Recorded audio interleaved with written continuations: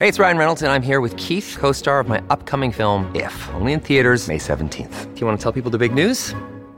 All right, I'll do it. Sign up now and you'll get unlimited for $15 a month and 6 months of Paramount Plus Essential Plan on us. MintMobile.com/switch. Upfront payment of $45 equivalent to $15 per month. Unlimited over 40 gigabytes per month. Face lower speeds. Videos at 480p. Active Mint customers by 531.24 get 6 months of Paramount Plus Essential Plan. Auto renews after 6 months. Offer ends May 31st, 2024. Separate Paramount Plus registration required. Terms and conditions apply if rated PG. This episode is brought to you by La Quinta by Wyndham. Your work can take you all over the place, like Texas. You've never been, but it's going to be great because you're staying at La Quinta by Wyndham. Their free Bright Side breakfast will give you energy for the day ahead. And after, you can unwind using their free high-speed Wi-Fi. Tonight, La Quinta. Tomorrow, you shine. Book your stay today at LQ.com.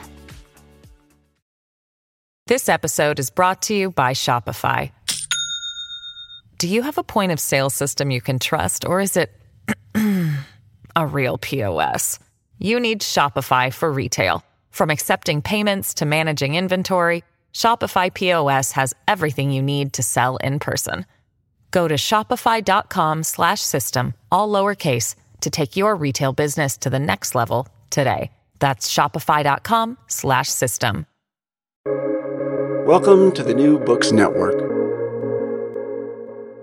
Hello, welcome to New Books in Caribbean Studies, part of the New Books Network series of podcasts. I'm your host, Ari Barbalat, and I'm blessed and honored to be in dialogue today with my guest, Dr. Mimi Scheller.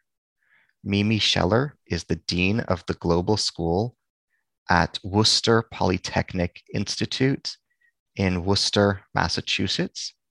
We are here today to discuss her new book, Island Futures, Caribbean Survival in the Anthropocene, published by Duke University Press 2020.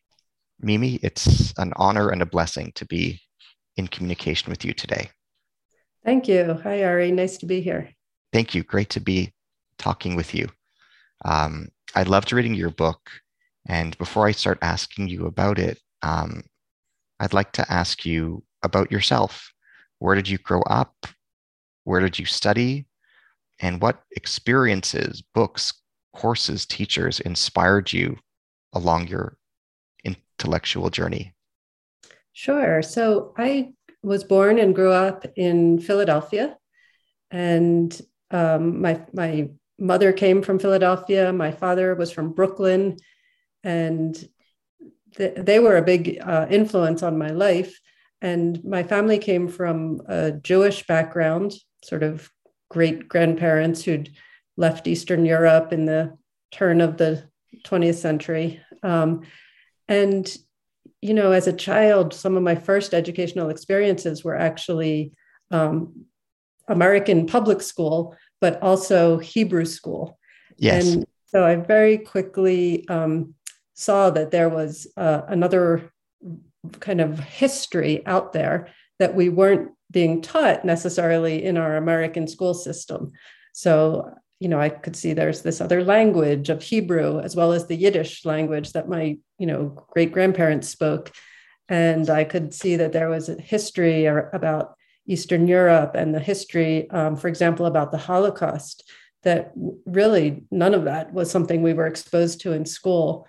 So I think I always approached education as kind of having complex, different perspectives and languages and cultures that had both a presence, but also sometimes were absent in what we were learning. So I always questioned what I was learning. Later, I went on to go to a Quaker school in Philadelphia for high school. And both my sort of Jewish education and that Quaker education had a really strong component of social justice and kind of interfaith collaboration. And so I always came to the work I was doing, kind of thinking about social justice, thinking about how we could help those who were, suffering in the world, how we could promote peace and promote, cross-cultural communication. I think that was sort of embedded in my whole education.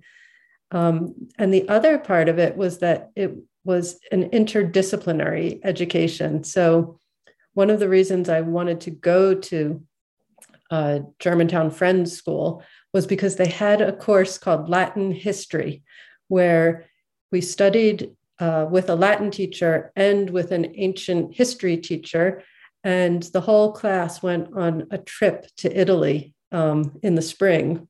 And both of the teachers came with us. And so we sort of learned Latin history through this lens of language and culture and experiential on-site learning, which was an incredible experience and gave me this kind of love of the idea that education is like a full 3D cultural experience, right? You have to be there and you have to try the language and you have to experience the place to really understand history and culture. So those are some of the things that influenced my beginning work. And then in college, I went to Harvard as an undergraduate, and I majored in a combined degree that's called history and literature, or it was a department that did both history and literature together. So again, I was sort of seeking that more holistic experience of doing more things at once. And that kind of also is what led me to an interest in Caribbean studies, because Caribbean studies is a field that is extremely interdisciplinary, multilingual, multicultural, crosses all kinds of boundaries, and also for me embodied that learning that had been missing from my education. So having learned about, for example, the American Revolution or the French Revolution, they had forgotten to teach us about the Haitian Revolution, which was a very important revolution. So that's something that I was really interested in, was Caribbean political history. And that kind of led me on my direction towards what became this book. If you don't mind, I'd be curious to ask you, what does it mean to you to study Haiti as a Jewish person? In your perspective, in light of what you alluded to, how does your Jewish identity inform the way you understand Haiti's history? That is such a great question. And it's really complicated to answer. And I'll try to say what I can, which is that on the one hand, there is a lot of tensions, let's say, between a kind of, let's call it Afrocentric and Black liberationist perspectives, which sometimes have seen Jewish presence in the transatlantic world as being involved with aspects of the slave trade, of financial mercantilism, of kind of profiting from it in a way, and also the sort of tensions over whiteness and Jewishness when it's understood as something that has not contributed to anti-racist thinking in that kind of critical Afrocentric perspective. On the other hand, there's a deep tradition, which I want to sort of raise up and highlight, of Black and Jewish alliances, anti-racist alliances, and collaboration together. And that includes in, the civil rights movement and in the sort of work for social justice in these kind of interfaith communities and progressive politics. My father, when he began his career as a lawyer, he worked in civil rights law, and he represented the Black Panthers in some cases, for example. And then in the academic tradition, there were many Jewish scholars who actually studied Black history and slavery and emancipation. And so that history of emancipation, it's really interesting, has these resonances with sort of Jewish history and Jewish scholarship, and with Black history and Black scholarship. And of course, there's Black Jewish scholarship too. That's a whole nother point. Um, and so I'm kind of interested in that radical Jewish and radical Black intellectual traditions and how they can come together and how they can be recognized and advanced rather than the sort of tensions over racism that are, I think, appear more often in American public media sometimes. Absolutely. I couldn't agree more. What inspired you to write this book? So this book, Island Futures, was kind of the culmination of a period of almost 10 years of kind of engagement with what was happening in contemporary Haiti and the wider Caribbean.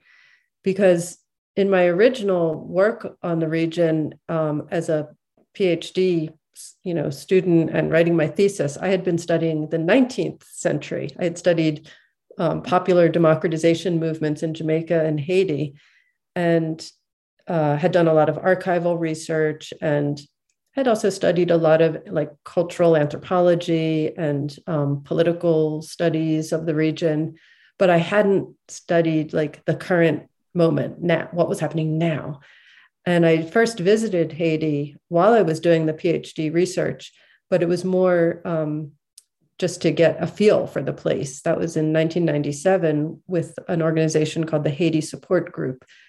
And then I hadn't really been back there until the earthquake of 2010.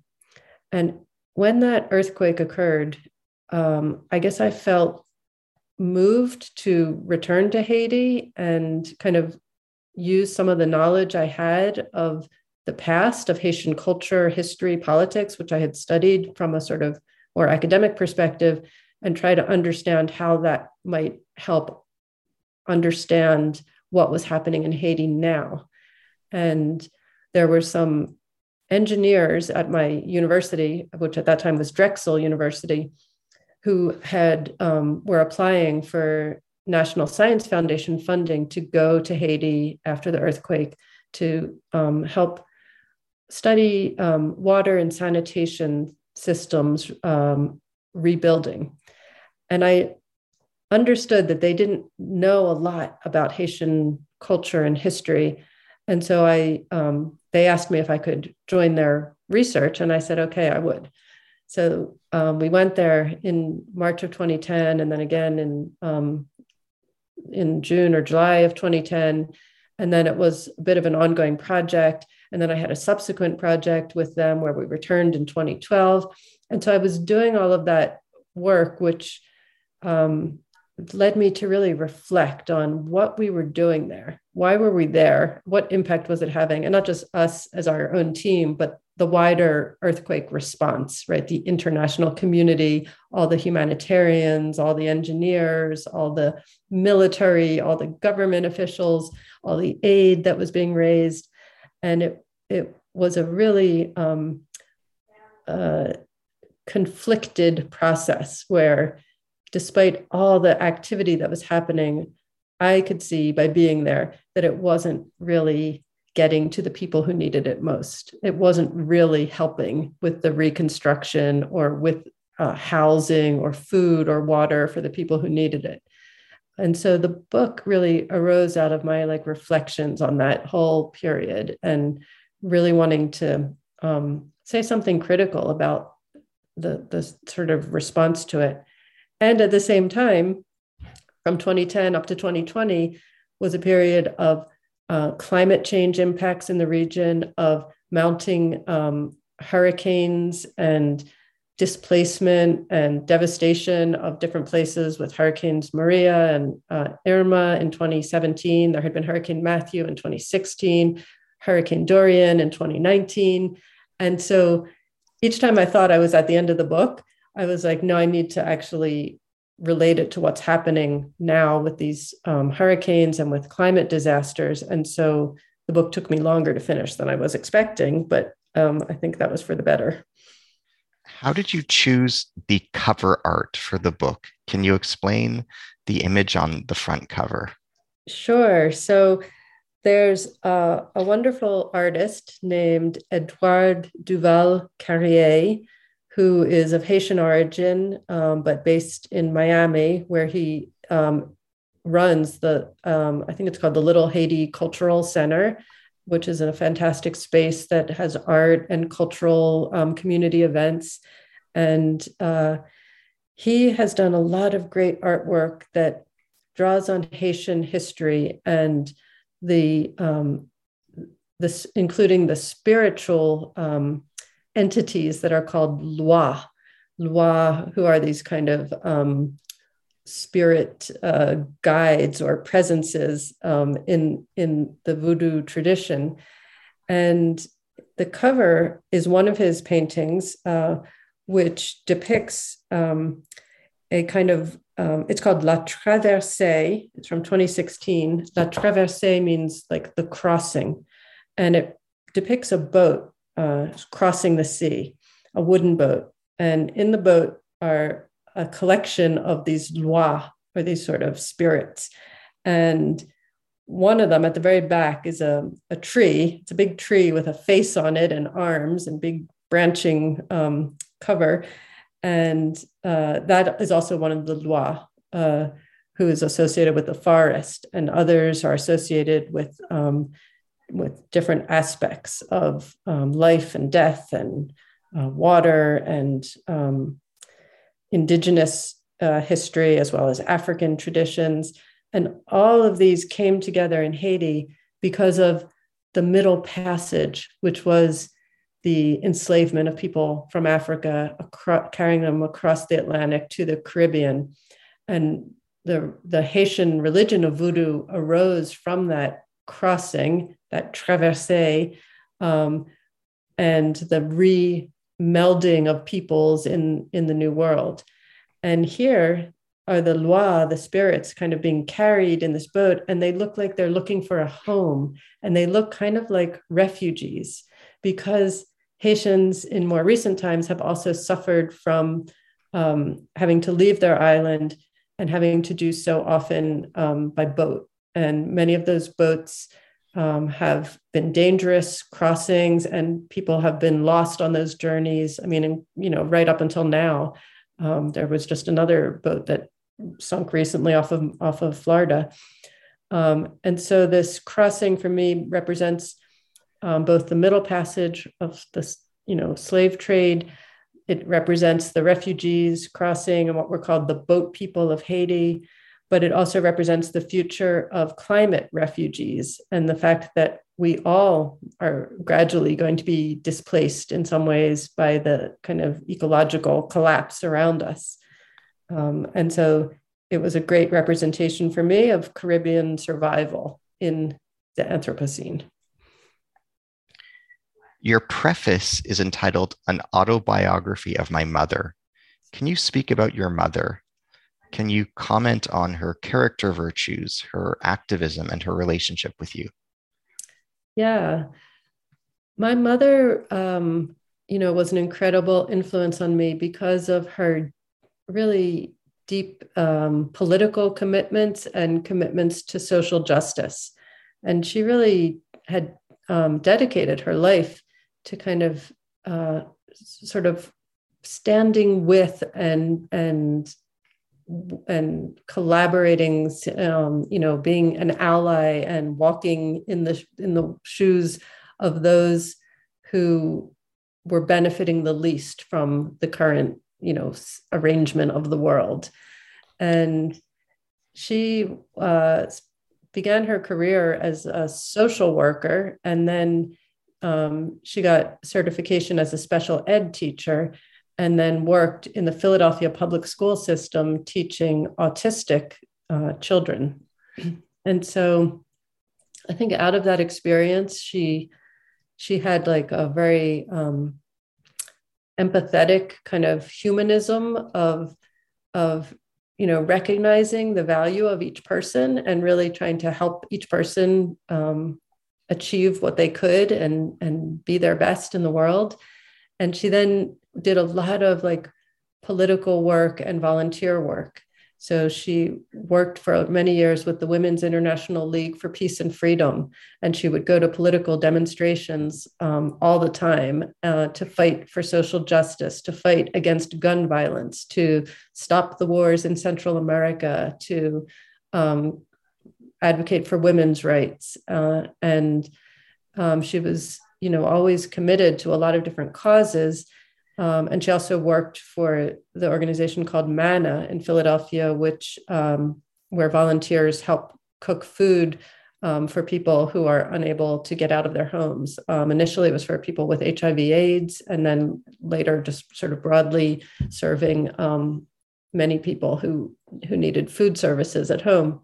So she worked a lot with like what I call transnational thinking and organizing. And so for me, you heard my background was like quite academic, and I was a very studious child, and I read a lot of books. And for me, my mother was much more engaged in the world, right? She was really out, on the front lines. And so her influence helped, I guess, connect me to what was my academic learning and my reading, and sort of really connect it to real world struggles and things people were going through and things people were fighting for.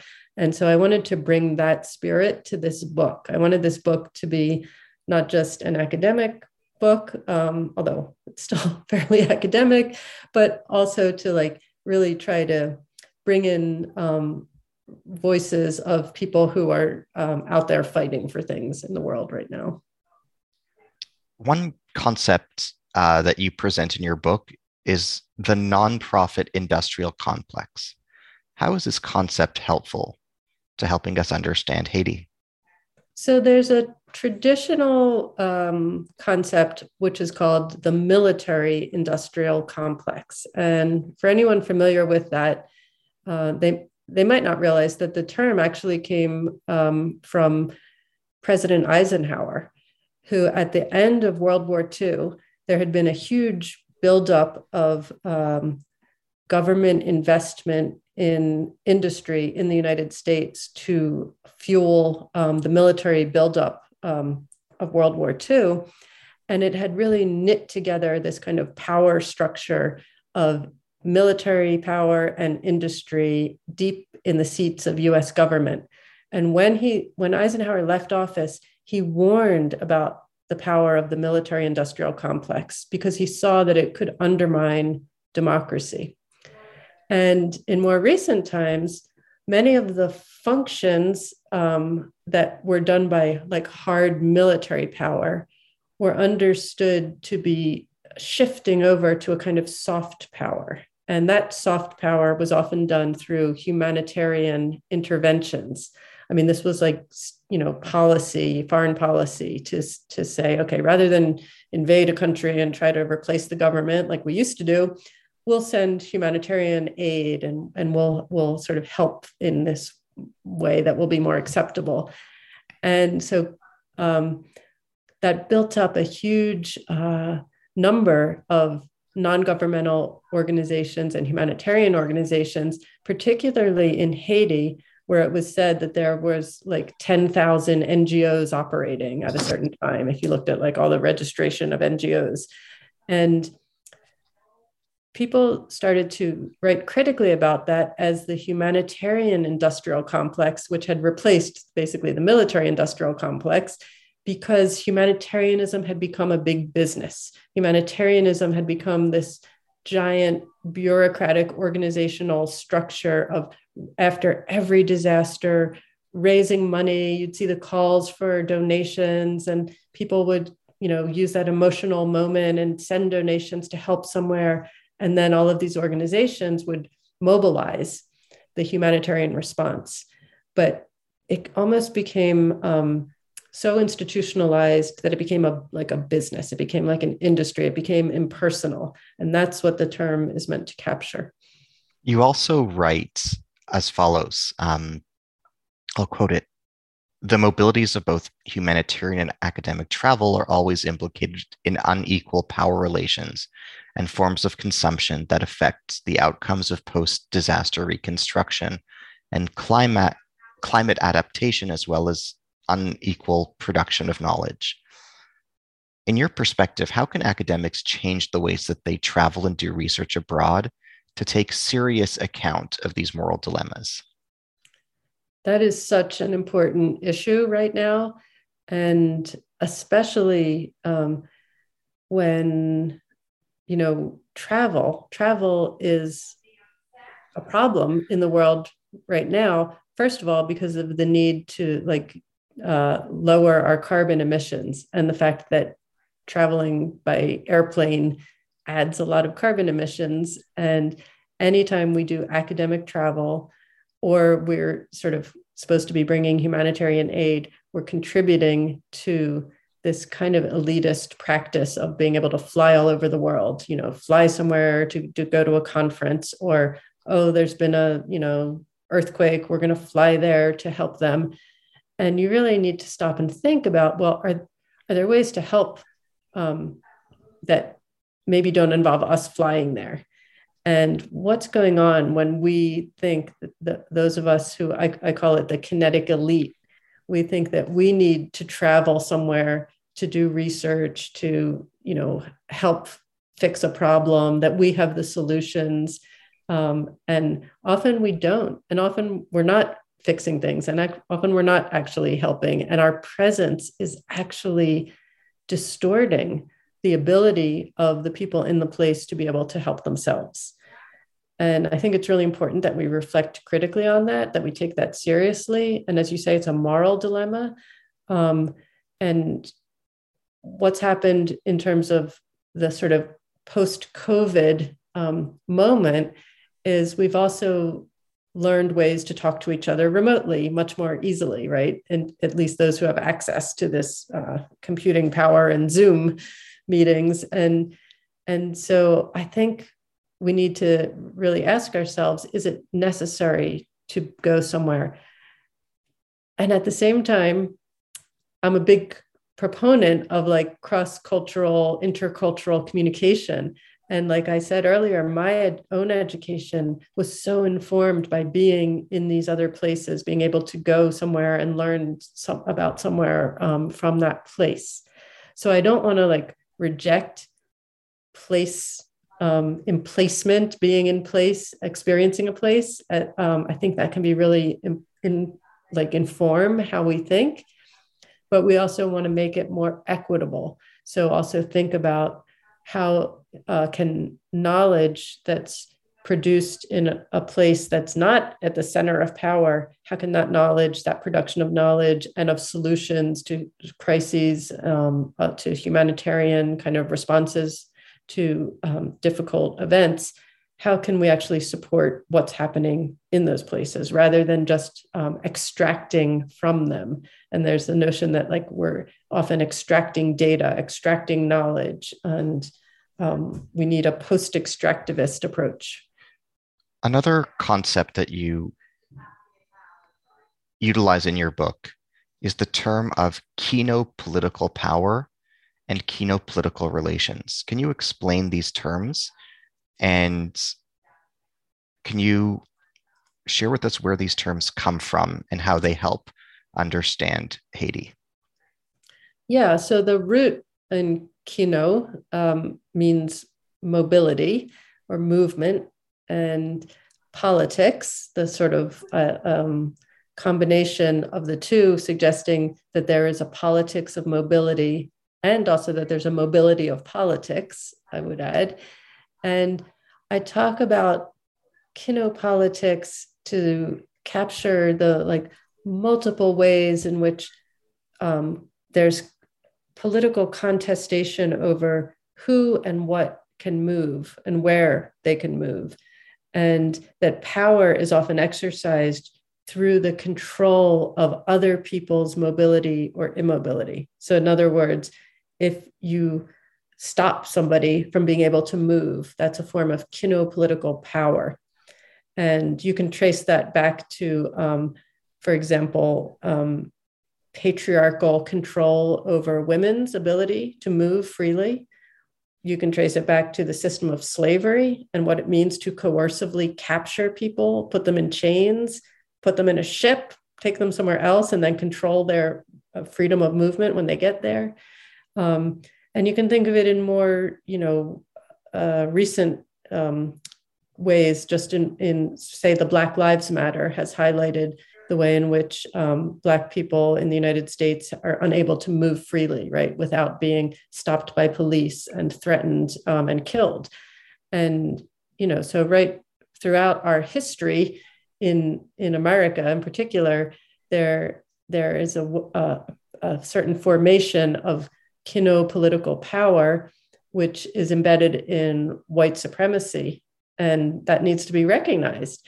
And so when we exercise our freedom of movement now, to go back to our role as academic researchers or as humanitarians, we have to recognize that we're also exercising it within this kino-political structure, which is grounded in white supremacy, and that has implications for who can move and how we can move, how easily we can move. Can we cross borders? Do we feel comfortable in public spaces? Do we drive cars? Can we get on airplanes? All of those things. And in relationship to Haiti in particular, there's a very unequal regimes of mobility because Haitians have been excluded in many ways from being able to freely move around. Absolutely.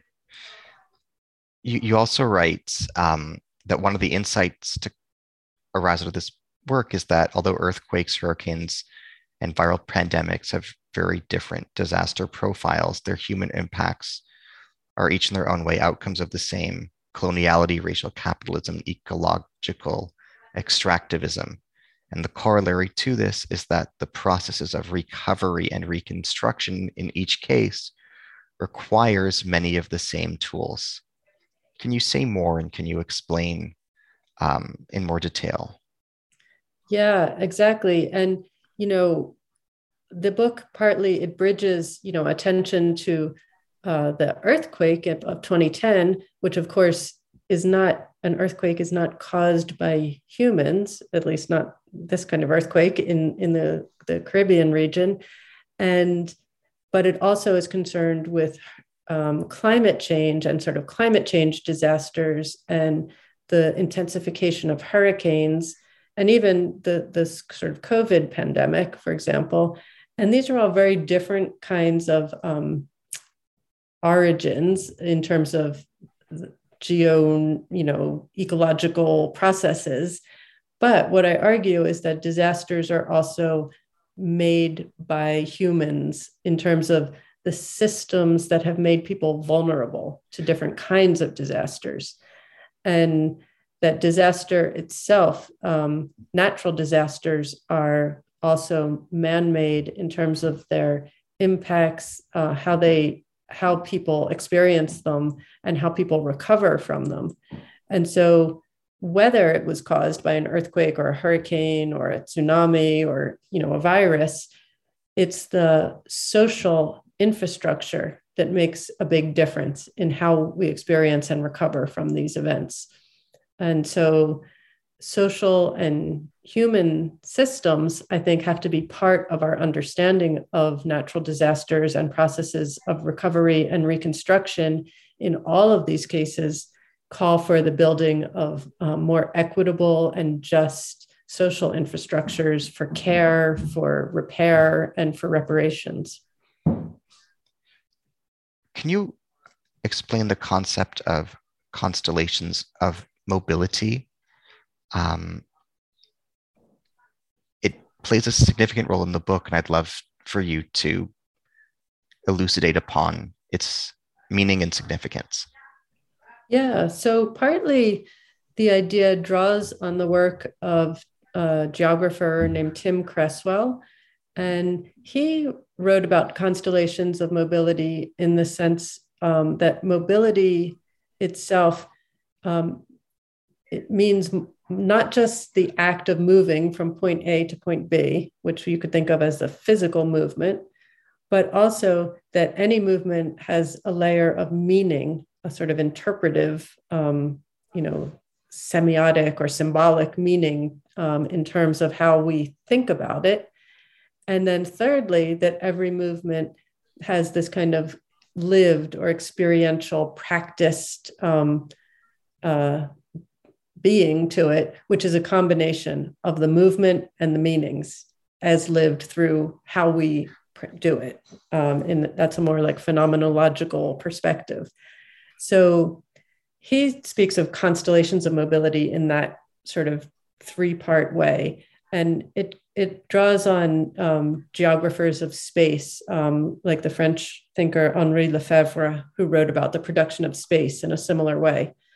At the same time, I kind of bring to that a real emphasis on another tradition coming out of science and technology studies, which thinks about assemblages, which is the way in which we bring together different material elements. So when we move, we're bringing together not just like a vehicle moving or a body moving, but all the things that go into making that happen. So the shoes or the tires, right? The rubber, the road, the infrastructure that makes it possible to move. Also the informational systems, the kind of maps or tracking devices or bus schedules. It could be anything. All of this goes into a constellation of mobility. And for me, it was important to recognize that as I was moving through Haiti in this post-earthquake context, I was bringing not just myself, but I was bringing a whole constellation of mobility that allowed me to move in certain ways. I talk about how I had access to vaccinations, insect repellents, special clothing, first aid kits, all of these things to secure the traveler's body. I had access to rental cars and places to stay with clean water and toilets. I had a cell phone with international data coverage and a camera and a wireless internet device loaded with apps. I had all of these things went into making my mobility possible. And so if I'm going down, a roadway in Haiti and I'm carrying all that with me, I am intersecting with different constellations of mobility of people there who might be traveling with different kinds of capabilities, different kinds of technologies, different kinds of assemblages that made their mobility possible. That's actually, it hits the nail on the head in light of one of the passages in your book where you stress as follows: furthermore, the Haitian diaspora who sought to help their country in distress also, in addition to what you're alluding to about yourself, also usually had greater access to phone internet services, including social media websites and mobile phone services to exchange information and news and money than the local population, while also having greater access to international funding and resources through overseas contacts. Can you speak more about the irony inherent in the inequality that you allude to? Yeah, and it comes back to this question of the kind of responsibility we each have and the moral hazards we face. And the Haitian diaspora were incredibly important in responding to this earthquake in 2010. And it's they who mobilized, so much attention and aid and money. And it's the diaspora who had direct connections to family members and community at home, where they could send money directly using what's called mobile money. And mobile money services are sometimes arranged in a way that the person in Haiti may not even have their own phone, but they might be able to pick up the money that's sent to somebody's phone, right, at a sort of monetary remittance office. And so it's a complicated system of getting that money to people, but the Haitian diaspora were already set up to do that. But at the same time, in a weird way, there was a moral hazard in that because they benefited from the humanitarian industrial complex, which is to say they could leverage certain kinds of access and certain kinds of resources. And so there were situations that I observed in Haiti where it was members of the diaspora who were gaining influence, gaining financially from their embedding in this sort of humanitarian flow. And so they become sort of brokers of bringing aid to specific locations, communities, people who they were connected with. So it's complicated and unequal terrain. It would be much harder for Haitian-based Haitian organizations that didn't speak English, for example, to access the kinds of things someone in the Haitian diaspora could. What do you mean by the concept of the islanding effect?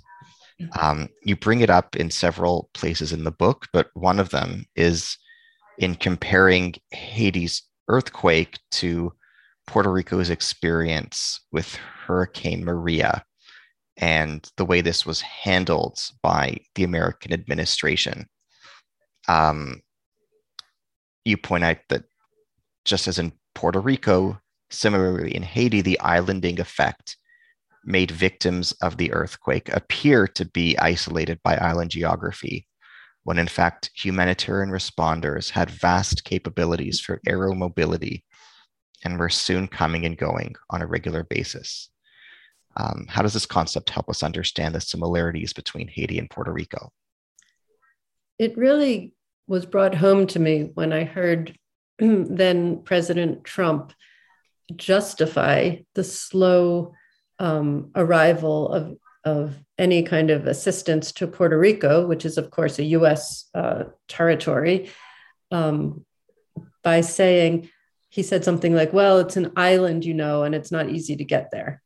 And that was just so ridiculous to me when there were, like as you just read, I mean, that there's so many flights of people back and forth between the US and Puerto Rico, between Miami and Puerto Rico, right, are very close together.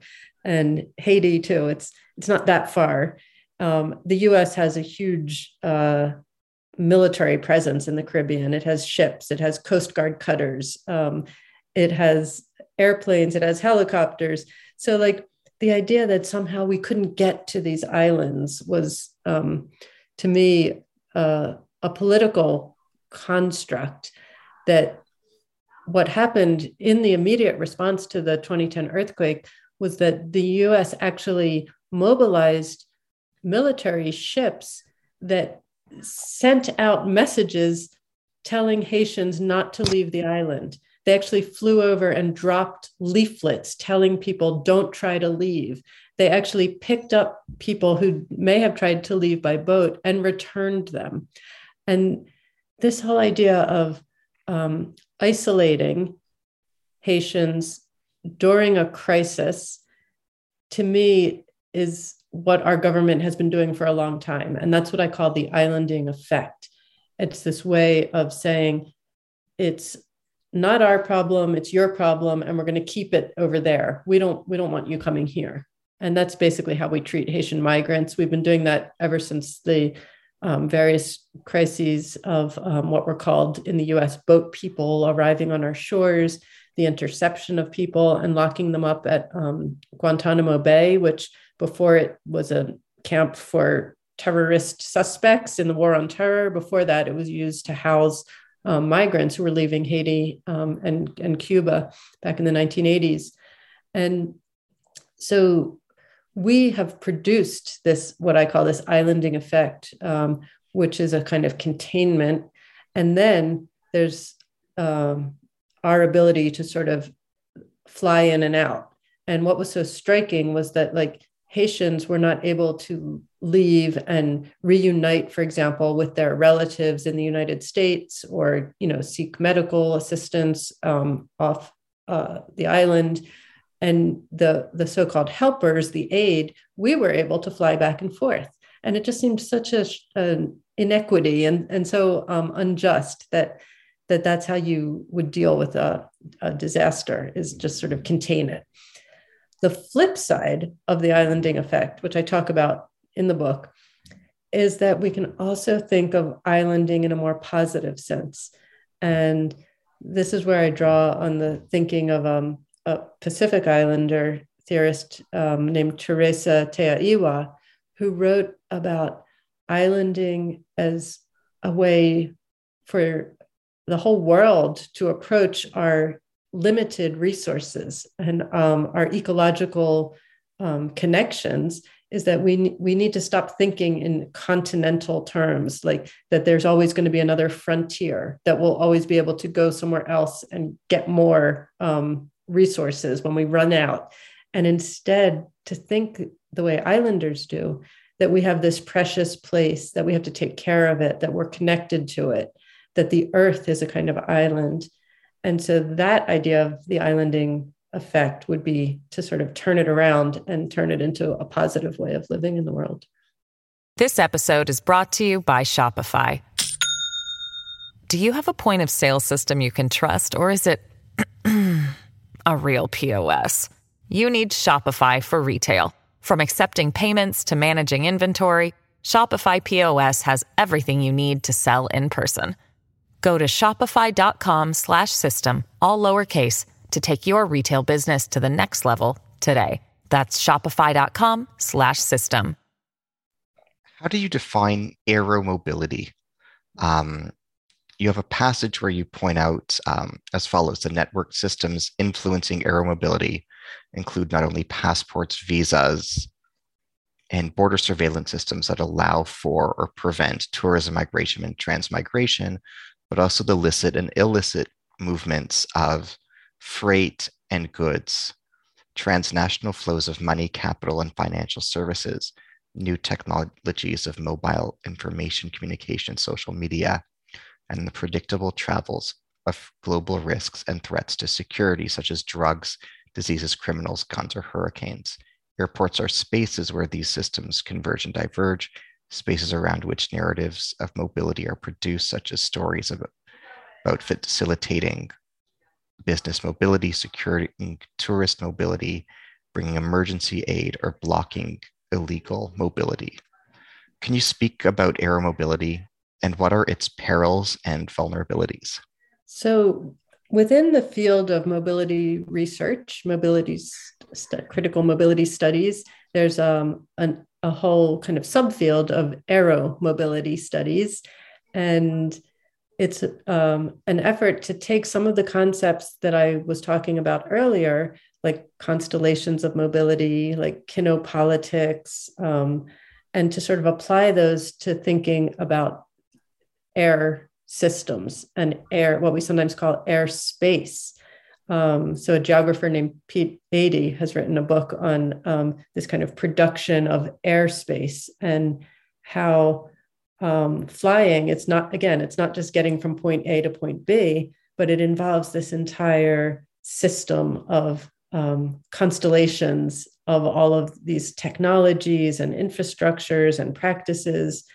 And so airports are one kind of space where we meet those systems, where we kind of see them in action. But the system itself extends far beyond the airport because it involves this kind of data surveillance systems and all of the ways in which passports and borders work, as you mentioned. So when we participate in air travel, we are kind of participating in this whole system, in this whole airspace, and we're helping to produce it. And it's important to recognize that it's an exclusionary space, that very few people in the world have actually traveled by air, that very few people have passports and are able to actually get on an airplane and cross an aerial border port of entry. And so when we see these, what are called like these sort of migration crises, where there's thousands of people kind of coming on foot to border crossings, whether it's like the US-Mexico border or the European borders, part of why those people are there on foot is because they couldn't access airspace. They weren't able to get on an airplane and fly here. And, other people are crossing in boats, from across the Mediterranean and across the Caribbean Sea too. And it's aeromobility is a way to sort of think about the control, again, the power that's involved in the control over who can be mobile and who is excluded from this space. And it's a very uneven space. So that's one thing I sort of look at in the book and in relation to these wider constellations of mobility. Why was the MINUSTA peacekeeping intervention ethically problematic? Okay, so the United Nations brings peacekeepers to various conflict zones around the world. And at the time that I was in Haiti in 2010, there was a particular moment of that peacekeeping force, which uses this acronym MINUSTA. And it's a UN, what they called a stabilization force. And it had been in Haiti before the earthquake and remained after. And what was problematic about it? Multiple things. So first of all, Haitians considered it a military occupation. So many, maybe not all Haitians, but many Haitians did not think that stabilization force needed to be there, and that it was actually undermining their own sovereignty. Secondly, those peacekeeping forces were found and known to be engaged in sexual exploitation of girls and boys in Haiti. And, I talk about that in a chapter of the book on sexual power, where I consider both the engagement of so-called humanitarians in purchasing sex work, and also the abuse of children by the so-called peacekeeping forces. And it's, really problematic and horrible, but investigations uncovered these things, and nothing was really done about it. And in addition, thirdly, the peacekeeping force involved a contingent of peacekeepers who came from Nepal. No, well, they came from Sri Lanka, and they introduced cholera into their base where they were in Haiti after several months after the earthquake. That cholera flowed through a poor sewage system into a major river, and that major river spread waterborne cholera to the population of Haiti. And it was a huge disaster upon the disaster that the peacekeeping force actually brought cholera to the country. And then when it was shown to have been the case, they denied it for a long time, and they never really paid for it. They never really helped fix what they had caused. In regard to issues of sexual power, there's one noteworthy passage where you tell the story of a ride that you took to interview individuals in their homes and what you saw during the course of that visit. You write, yet in expecting such a ride, I became aware that we, a small group of American and Dominican female researchers, were interviewing people in their homes and attracting the attention of children who were thereby socially introduced to this foreign man who had a car. Later, I saw such rural children being given rides into town without their parents. I saw young women hanging out at corner shops and waiting for rides, since it was mainly men who had motorcycles or other vehicles. It seemed clear to me that there were sexual power inequalities which made young men and women highly susceptible to sexual exploitation, and this was linked in part to their reliance on men for mobility, whether getting a ride into town, getting a ride across the border, getting to places like Sosua that offered economic opportunity not available at home through having sex with foreigners, and ultimately dreaming of getting off the island. Trafficking literally begins in traffic. Can you unpack this passage for us, and can you share the larger story of what you observed here? Yeah. So, as I mentioned, I was aware, and people were aware that that the Dominican Republic has a major what's called sex tourism industry, right? It has locations like Sosua where people travel there in order to purchase sex. And it's been well known. It's known for a long time. There's been many books written about, the sex work in the Dominican Republic, as well as the travel of Dominicans to other islands of the Caribbean to also engage in sex work. There's an important book on that by Kamala Campadu called "Sexing the Caribbean," and I was also learning at the time that Haitians were also being sort of brought into that what you'd have to call it pipeline of sex work in the Dominican Republic, as well as young Dominicans. And that was something in the back of my mind. I knew that was happening. I also understood and knew that these peacekeeping forces were being accused of purchasing sex from children in exchange for things like food. So all of those scandals were kind of happening. But what's really like cringe-worthy, horrifying in this experience was to realize that we as researchers were implicated in this. And that's the part that nobody talks about, right? That's the part where, well, we were there, we're supposed to be doing good, we're supposed to be helping, whether it's the humanitarians or the researchers. And yet, because of the way the constellation of mobility works, if you have access to a car, you have a certain degree of power because people need rides. And not everyone has a car or a motorcycle, and they're dependent on these rides. And as that quote mentions, it's men who often control, their machinery, right? They drive the cars and they drive the motorcycles. So women are dependent on men to get anywhere.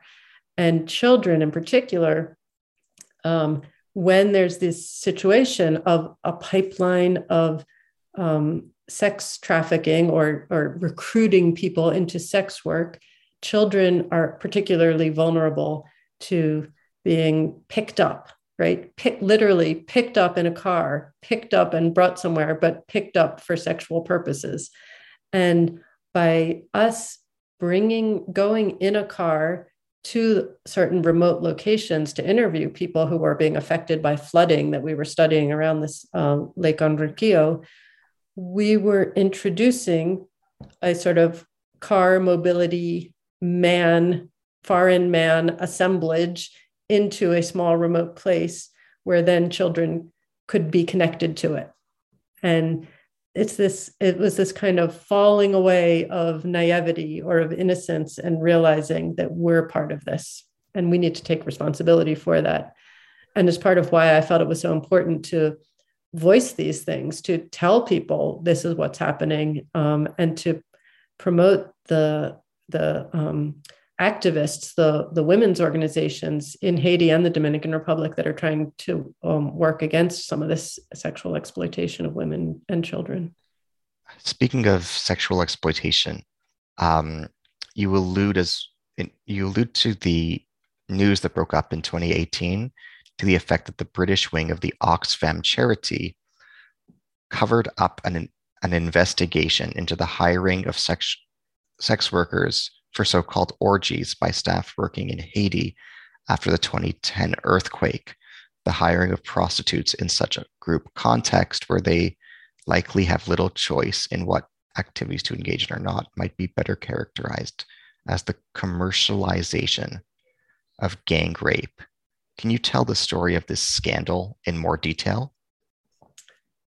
Yeah. So, this is, this is speculative in a sense because I don't know. I don't know the exact details of the situation. I only saw the reporting on it. But the reporting on it was that, these quite high up figures in Oxfam, UK, when they were in Haiti, had been found to be hiring prostitutes, and what they described as prostitutes and described in the press as an orgy. And in my mind, I was thinking, it's not an orgy. Like that term made no sense, and terminology around prostitution is also controversial when people are engaging in transactional sex and sex work because it's the only way to live. That's the only way to survive, to find enough money to live on. And especially in this post-earthquake context, it was just so disgusting to me that the people who are the humanitarian responders, who are supposed to be there to help, would be the same people who are purchasing sex from very vulnerable people who have very little and maybe displaced, may not have homes to go to, maybe, living in a tent, maybe children, whatever. And to then have a group of them in a situation in a hotel room, right, with these foreign men that's described as an orgy, was to me closer to rape. And there were many cases and situations where there had been rapes in described in the aftermath of the earthquake. And often it was attributed, to Haitian men, that they were, taking advantage of vulnerable women in the tent, what were called the tent camps or the IDP camps. And yet here were these reports that it was Oxfam, leaders and the UN troops. They were the ones who were engaging in rape. And, and this was before all the Me Too movement and the awareness of all the powerful men in the world who are engaging in similar activities. But it was very evident that was happening in Haiti, and that in a situation of extreme vulnerability, that people were taking advantage of it. Can you comment on the 2010 Haiti Gender Shadow Report? What were its recommendations? Why is it significant? So the Gender Shadow Report is important because so much of the response to the earthquake, which mobilized this big international community and wave of concern and funding, it actually excluded women in Haiti from the decision making and from the process of determining what kind of reconstruction should happen. And the 2010 Haiti Gender Shadow Report was something that came out of the work of the many women's organizations that exist in Haiti and have been struggling for a long time to sort of advocate for women's rights and protection of children and holding people, so people didn't have impunity when they engaged in sexual exploitation and rape and other activities that were abusive to women and children. And so the Shadow Report came out with their own set of recommendations about, post-earthquake reconstruction. And they're much more socially embedded, right, and recognize the needs for social, health, for education, for welfare, for people's well-being, for trauma-informed care for people, and many other aspects of like social solidarity and human and social healing. That the male-dominated, kind of powerful organizations that were kind of guiding the reconstruction effort completely ignored. Right? They didn't think in those terms. They didn't care about those things. They were talking about, rebuilding hotels and rebuilding the Caracol Industrial Park to create jobs, and maybe building roads and things like that. But the Haiti Gender Shadow Report to me shows the kinds of response and concern that should have been at the forefront and that we need to listen to. On a different note altogether, you tell some personal anecdotes in the book. One of which is your experience at the Dominican Customs and Immigration Office. Can you share the story of your experience there? So, it's hard to summarize. There's an entire chapter in the book called Bordering Power. And to me, it was a really important insight that I gained while crossing the border between Haiti and the Dominican Republic. This was while being part of a research team on a second NSF project that was on the flooding of these two lakes, Lake Azuay in Haiti and Lake Anoroquillo in the Dominican Republic. And we were there in 2012 and 2013. And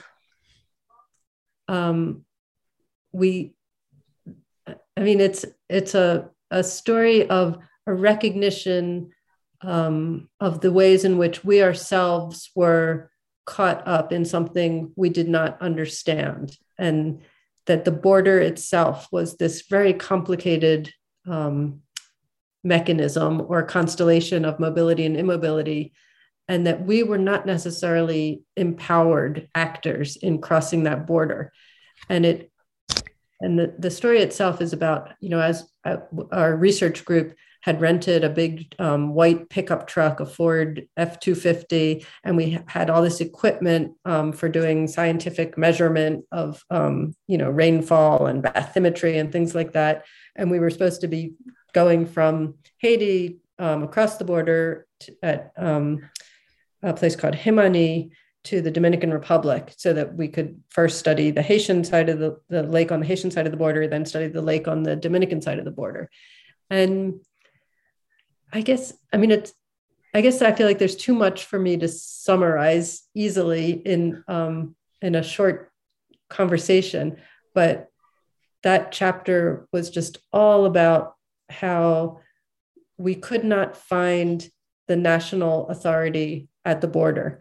It was like, as we passed through the border, there was just multiple different actors and people presenting themselves to ask for payment for different things. So for, customs and visas and landing cards and car insurance and da-da-da-da.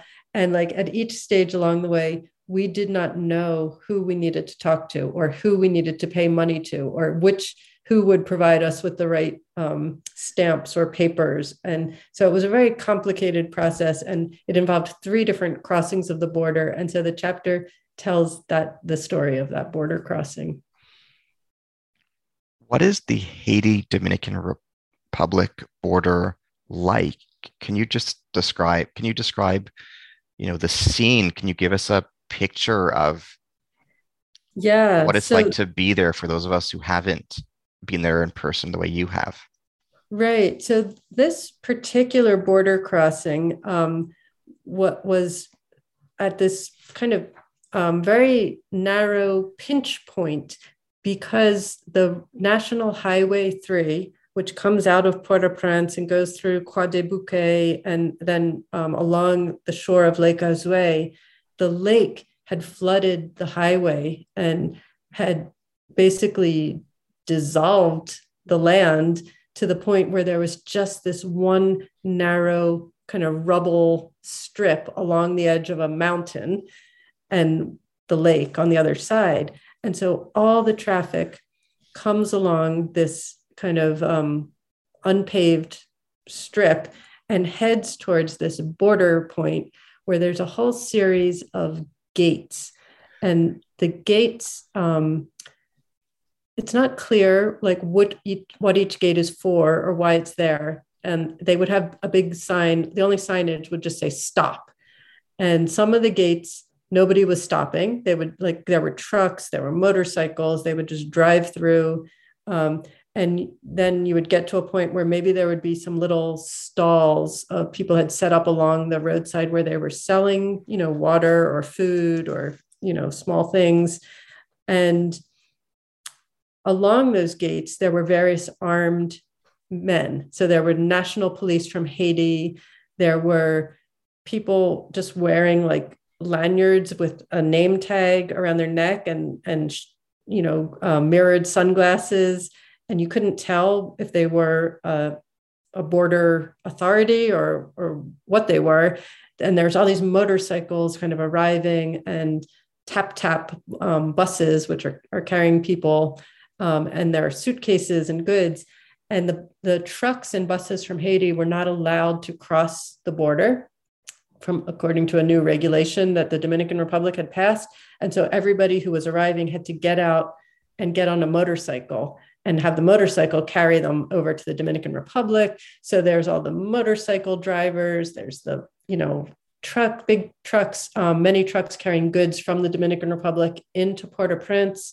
And within all that confusion and sort of traffic flow, we were trying to just cross the border. And it was very clear that there was a lot of informal or like under the table activity that was being allowed at that border crossing. And like that the state presence was actually kind of had what I call structural holes in it, which allowed for these informal operators to benefit, to gain from it by stopping people, by charging people money, by, infiltrating that space of the border zone with their own operations and activities. And that's what was so interesting to me, to think it revealed the fiction of sovereignty. Well, I call it the friction and the fiction, because the border allowed this friction of slowing down travelers and getting benefits, money from them, but it also created the fiction that there was a sovereign state controlling the border, when in fact, the sovereign state was full of holes and gaps and other powers, both higher international powers of like the UN military presence and the humanitarian industrial complex and foreign researchers, and then these kind of infrastructural holes of political actors from below who were profiting from the border mechanism. So it was a really interesting way to think about the border. You expressed the idea that the border plays tricks. What do you mean by this phrase, the border plays tricks? So it's both, there's an idea in Caribbean thought of the figure of the trickster, or in wider, transatlantic African diaspora culture, the trickster, and the kinds of men, generally they were men that we were encountering at the border, were these kind of, they were pulling a trick on us as these like foreign travelers who were trying to find the official border. They're partly tricking us into like handing over money, passports, whatever to them, only to realize they're not the official or final like people that we needed to show our papers to. So there's that trickster element. But I also was referring to the lake itself. So Lake Enriquillo, which was flooding and rising and covering the border, had this kind of power in and of itself, the moving of the water. And so we think of a border as a fixed, line on a map, but in fact, it was not stable. It was neither socially stable, nor was it like geo-ecologically stable. The border crossing itself had been flooded and they had had to move some of the border posts. And there was talk that the entire highway itself would have to be moved eventually. It wouldn't last longer. So I was thinking of like how sovereignty, territory, borders that we see on maps are all a trick in so far as they have any permanence that we believe in. It's provisional. Can you explain another concept, sovereign territoriality? What kinds of structural holes exist in sovereign territoriality as you describe it? So the sociologist Saskia Sassen has written about the idea of territory and its sort of other term, territoriality.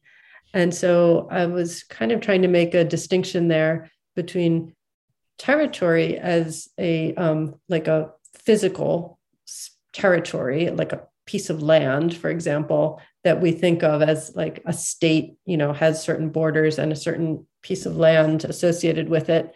Territoriality refers more to the legal control and, apparatus that controls the power over that territory.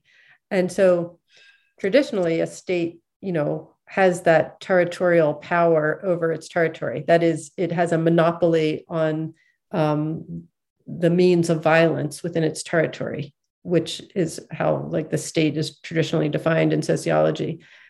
But in a place like Haiti, the state doesn't have that kind of territorial power, and its territory is kind of penetrated by other forces. So the UN military, peacekeeping force was actually controlled the means of violence, right? Because they had troops on the ground.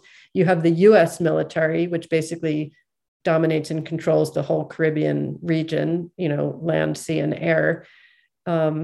You also have what I call the narco economy, which is, all the drug transshipment that's happening from Colombia that stops in Haiti, that then, gets drugs up to the United States. And so they have their whole means of movement, illegal and illicit movement and coercive power.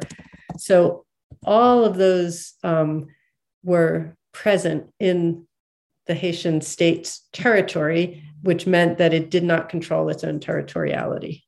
In light of the present, if we go from your book to the present, in your view, what does the decade of the 2020s hold for Haitians? Are you pessimistic about the future of Haitian suffering and Haitian trauma? In what ways could the precarity of Haitian situation worsen? I bring this up in light of the fate of Haitian migrants that you describe, where you stress that Haiti is also subjected to the recent denationalization and expulsions of people of Haitian descent from the Dominican Republic, and the precarious status of Haitian migrants in the Bahamas, Turks and Caicos, Brazil, and the United States. Yeah, when I finished writing the book, and it was published in January 2020, right around the 10th anniversary of the earthquake, I was conflicted over kind of pessimism and optimism. And because I write in the conclusion about some of the social movements that had arisen in that period, the movement called Pays Loc, which had, blockaded Port-au-Prince and tried to question the corruption of what was called the Petro-Caribe scandal. So there was a kind of social mobilization happening at that time. And there was a critique of the government of Jovenel Moïse. And, but between 2020 and 2022, two years on since the book was published, things took a turn for even the worse, right? So as pessimistic as one might have been with like a glimmer of hope, then what happened was this kind of unbridled spate of kidnappings and basically gang control of the country, which showed that the government really was not in control of things. Then the outright assassination of President Moise in the summer, this past summer, 2022, and then the installation of a new government, which is seen as completely illegitimate at this point in time. And all this time, there have not been elections. There has not been a sitting sort of government. The senators have not been elected, all of that. So it feels like the entire state has basically fallen apart and is completely controlled by these other forces. So the things that I was talking about in the book have become, I think, even more evident, right? And that the state had been completely hollowed out and was basically in the control of certain shadowy and nefarious forces to the point where they actually, just assassinated the president altogether. And nobody has it. The people responsible for that have not yet been fully identified. Although there are some who implicate the current president in the assassination. So, long, complicated story.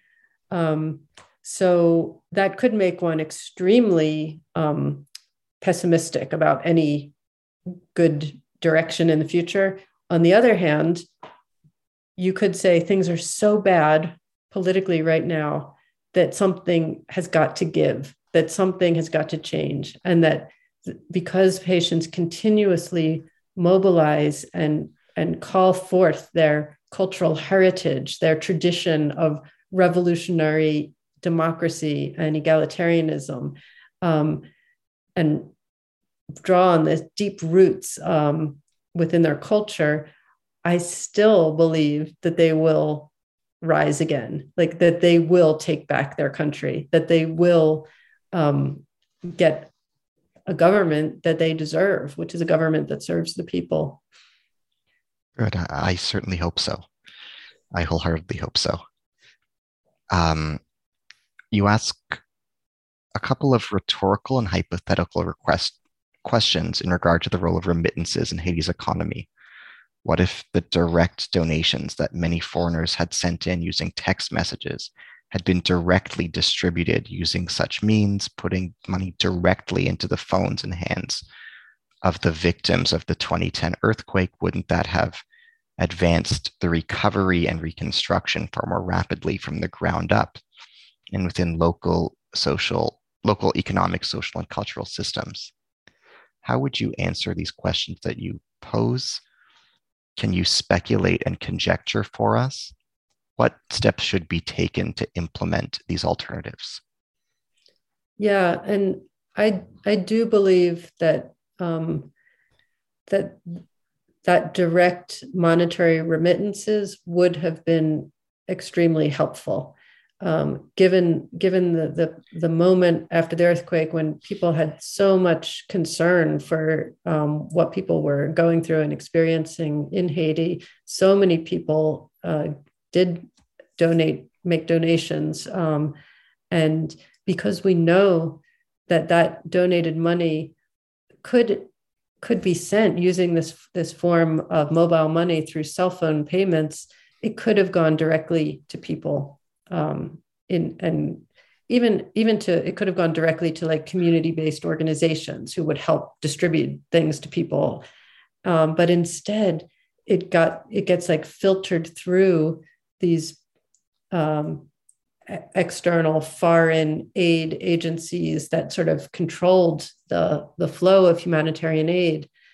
And if you were in Haiti at the time, you could see that there was some distribution of that aid, but really it wasn't having the kind of impact that people thought when they gave the money. They thought it would really have a more direct sort of impact on people on the ground, which it didn't.